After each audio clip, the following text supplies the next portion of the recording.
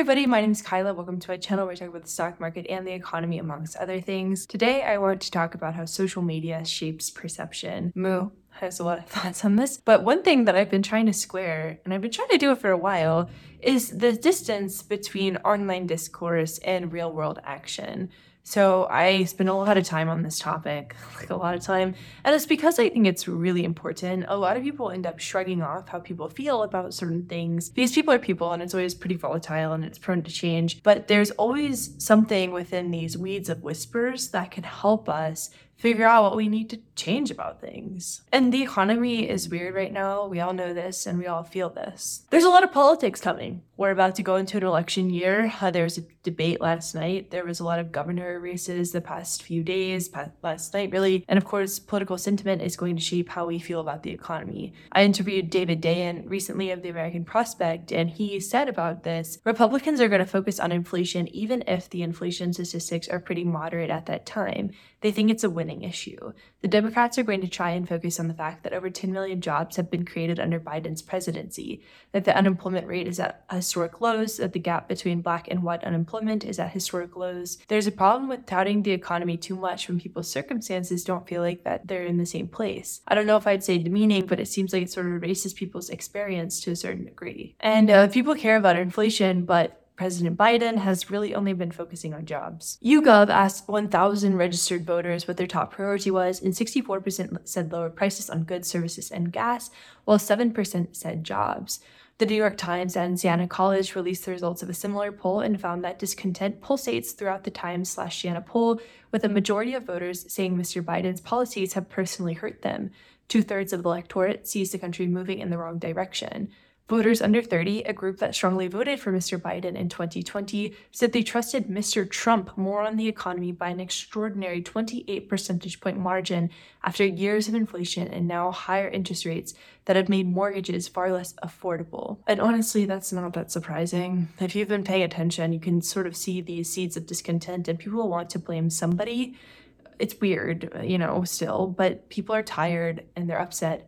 And they're frustrated. And it's so many things. Like, the economy is fine, but it could be better. As Joey Politano said, Americans are richer than at any time before in history, but are substantially poorer than a person in 1998 would expect. Also, as Joey points out again, middle-income families have been squished by cars and gasoline.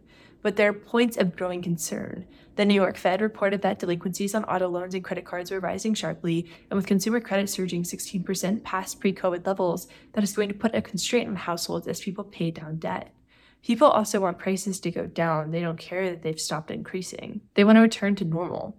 Simply slowing the rate of price increases isn't enough. People want actual prices to decrease. As Lisa Cook stated, Americans may be pessimistic because they're not just looking for slower inflation, but for prices to return to where they have been before the pandemic. But the problem is, if prices return, we have deflation, which is a monster and a beast and not something that we want to deal with. Housing affordability is one thing, but now nothing is affordable. As Tom and Joseph Smith wrote, the cumulative inflation since 2019 feels like theft to our readers.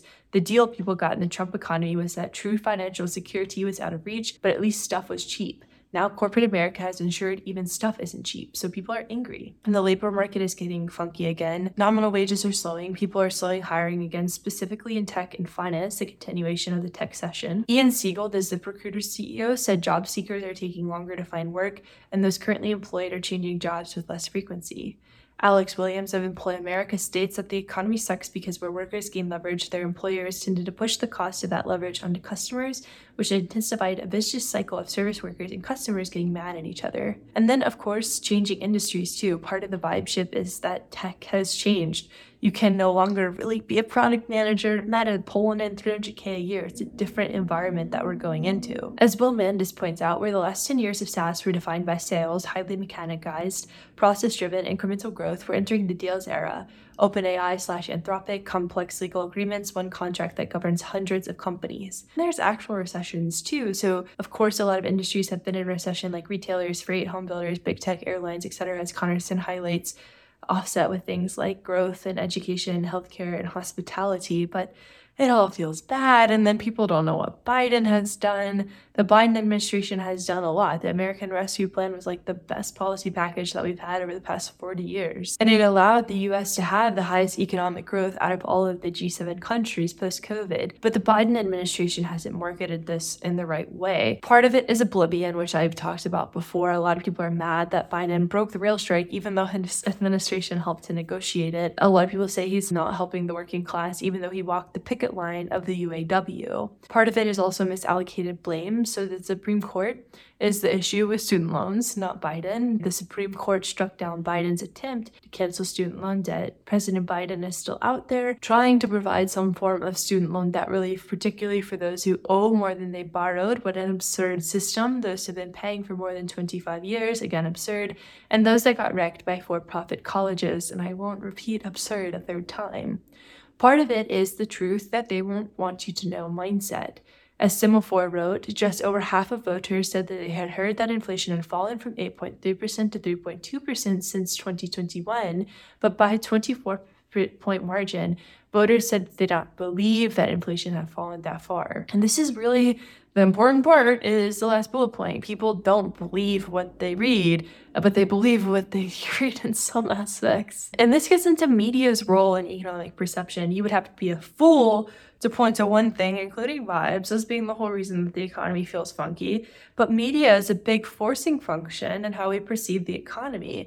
How people perceive the world is formed by information communicated to them. As Will Stansel highlights, almost all of that information ultimately comes from the media. Crime is also a compelling illustration of how people's conception of the world is built with facts gathered from media. Put lots of crime news on their TV and phone, and they'll almost always think crime is a growing problem, even if it falls. Why would the economy be different? As Claudia Sam, ever brilliant, said, the question is not why people are gloomy. They're gloomy because of high inflation. The question is, why are they so much more gloomy than in the past when inflation was high? It's not new that people don't care about the level of prices. Look at patterns in the past surveys. That doesn't explain it. Really, truly, people, the economy is not as bad as the 1970s/early 1980s. We do not have stagflation. We do not have a decade of big increases in the price level. But the news heard now is way worse. And this paper is a sentiment analysis of news headlines over times, and as you can see, it sucked. A part of this is the unfortunate business model of media. To drive clicks, you have to freak people out, and there are consequences to clickability. Like this Wall Street Journal headline that says the new headache for bosses, employees are quitting. And it's just like, what are we doing here, right? So no wonder people feel bad. You have an economy that feels tenuous at best, and major media outlets are touting things like, hey dude, I know things have been kind of hard and circumstances have been extraordinary, but consider quitting your job for your employer. Just quit. Just quit. It won't be harmful. It won't hurt you at all. Just do it. And so that's one part of the problem, but then there's this vortex of social media, a place built to air grievances where virality is a function of saying wrong things loudly, and the incentives are totally misaligned. Eyeballs are monetization tools, and the only way that you're going to attract them is that if you give them something to stare at. HelloYouTube.com. There's also the symbolism involved with social media. This is something I've been really trying to figure out, but number one, showing anxiety is the way that you show that you care. So it's no longer enough to just be like, I get it. You have to be freaking out to show that you're passionate or that you're empathetic to the situation that others are going through. And people will end up attaching themselves to an opinion because there's safety and certainty, even if that certainty is misplaced, emotional regulation via based takes. But the problem with this is that it creates grandstanding where someone's personality and self-worth becomes completely tied into the suffering of others.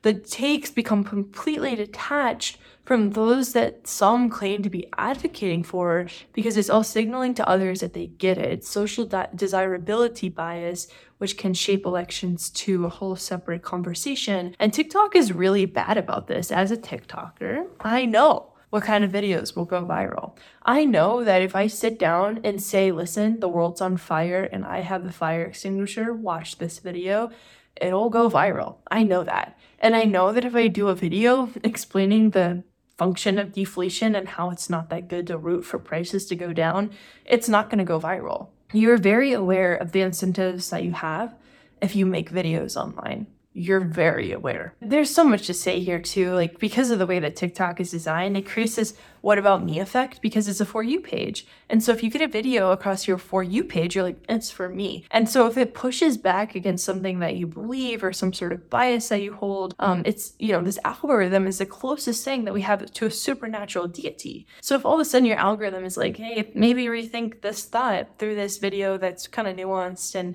has research backing it up, you're like, whoa. Like, I need to stay in my echo chamber. This is the For Me page. Why would you serve something that isn't for me? So TikTok is effectively the worst echo chamber you can imagine because the creators are incentivized to tell the audience something that will keep the audience glued to them. The audience wants to consume things about their pre-existing views. Please note, it's all a generalization. It doesn't apply to everybody. And even if you're a young person that doesn't use TikTok, others around you do, which brings that halo of confirmation bias around you. I won't continue for too much longer on this tirade, but it's a function of the loneliness crisis, people feeling stagnant and frustrated, the little animal part of our brain that seeks negative news, and the desire for things to be different. It's complicated and it's not easily summarized, but there's one tweet that does a good job at summarizing some parts of it. The economy can be summed up by an experience I had at a recent family reunion. Everyone was complaining about how shit the economy was and how expensive everything was. I pointed out that for the first time ever, every adult present had a good paying job they liked. 3 people present had just been bragging about doubling their salaries. 2 people had just gotten back from their first ever Europe trips. The raises and the jobs were things that they felt they had earned. And maybe they had. The prices going up were the government's fault. So that's one part of it. People just being like confused. And then there are real pain points too. That can't be discounted. People are hurting and they are trying to find a home for that. Things are loud and confusing and overwhelming, and it's endless destruction whenever we turn on our little magic glow boxes and scroll. And, of course people aren't okay. Of course they log on to TikTok to scroll and to try and numb the frustration and comment something to try and get that sense of control. One thing that I try to do whenever I fly, which is a lot, is talk to the person sitting next to me. I normally learn something utterly heartbreaking, like a lost child, divorce, a dream that they think they'll never achieve. But then I learned something totally magical, a mountain climb, a new job, a recently celebrated 60-year anniversary. I know I get really existential in these pieces, but I do think we owe it to ourselves and those around us to listen. People are nuts, but when they speak, it's often a reflection of something within them rather than a reflection of you. Sometimes they just need somebody to listen. But on a more tangible note, how do we fix this? So as Bharat Ramamurthy wrote with regards to people just caring about prices, one possible approach is to rapidly increase the supply of a good. That's essentially what the administration did with the SPR releases. A Treasury Department analysis found that those releases reduced gas prices by more than 30 cents a gallon.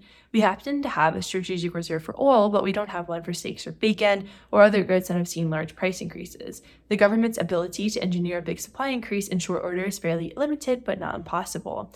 Another approach is through regulation. The administration enacted a law that capped insulin prices at $30 a month through Medicare.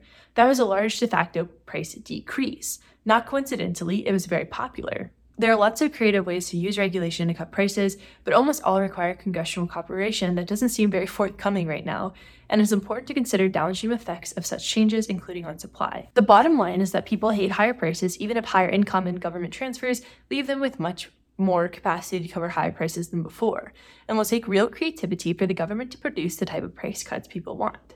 And then from the brilliant piece, Remove Barriers to Productivity by Eli Dorado, if we can't counterbalance the supply shock in every granular manifestation, we can at least take action to boost productivity and aggregate supply. Macroeconomic textbooks don't focus on this policy lever because they assume that the supply side of the economy is already optimized. Yet, it is manifestly evident that the American society is not maximizing its productivity. If we wanted to raise American productivity, for example, we could simplify geothermal permitting, deregulate advanced meltdown-proof nuclear reactors, make it easier to build transmission lines, figure out why high-speed rail is so expensive, fix permitting generally, abolish the Jones Act, automate our ports, allow drones to operate autonomously, legalize supersonic flight over land, reduce occupational licensing requirements, train more medical workers, build more hospitals, revamp our pandemic response institutions, simplify drug approvals, deregulate land use, to allow denser housing and mixed-use neighborhoods, allow more immigrants, cancel inefficient programs, restrict cost-plus procurement contracts in favor of more effective methods, and appropriations based on job creation, avoid political direction of scientific research, and instill urgency in grant-making. The complexity of economic sentiment is something I think we kind of look over. And I think a lot of people are talking about it now, but there's tangible hardships that people face. And I feel like when I wrote Vibe Session, I did not incorporate a lot of that. But there are tangible there's a reason that people feel bad. People aren't just out here like, vibes off. Vibes are off for a reason. That's the most important thing here. The disconnect between economic data and public perception highlights the importance that all media has in shaping how people feel about the economy, because how people feel matters. It matters. The government's trying to do its best, but that needs to be communicated more clearly to rebuild trust. As we approach another election year, it is essential that both media and policymakers not only address the statistics, but also the stories behind them, because the economy is people, after all. And of course, a poem by Jane Hirschfield, A Cottony Fate. Long ago, someone told me, avoid ore. It troubles the mind as held out pieces of meat disturbs a dog. Now I too am 60. There was no other life. If you like this piece, it's at kyla.substack.com. It's also a podcast version on Let's Appreciate. I'm on TikTok, I'm on Instagram, I'm on Twitter, I'm everywhere. I hope that you all are doing okay. I will be back soon. If you have feedback, questions, comments, thoughts, concerns, please leave them in the description box below. If you like this video, please share it with a friend. It really helps. And I'll talk to you very soon.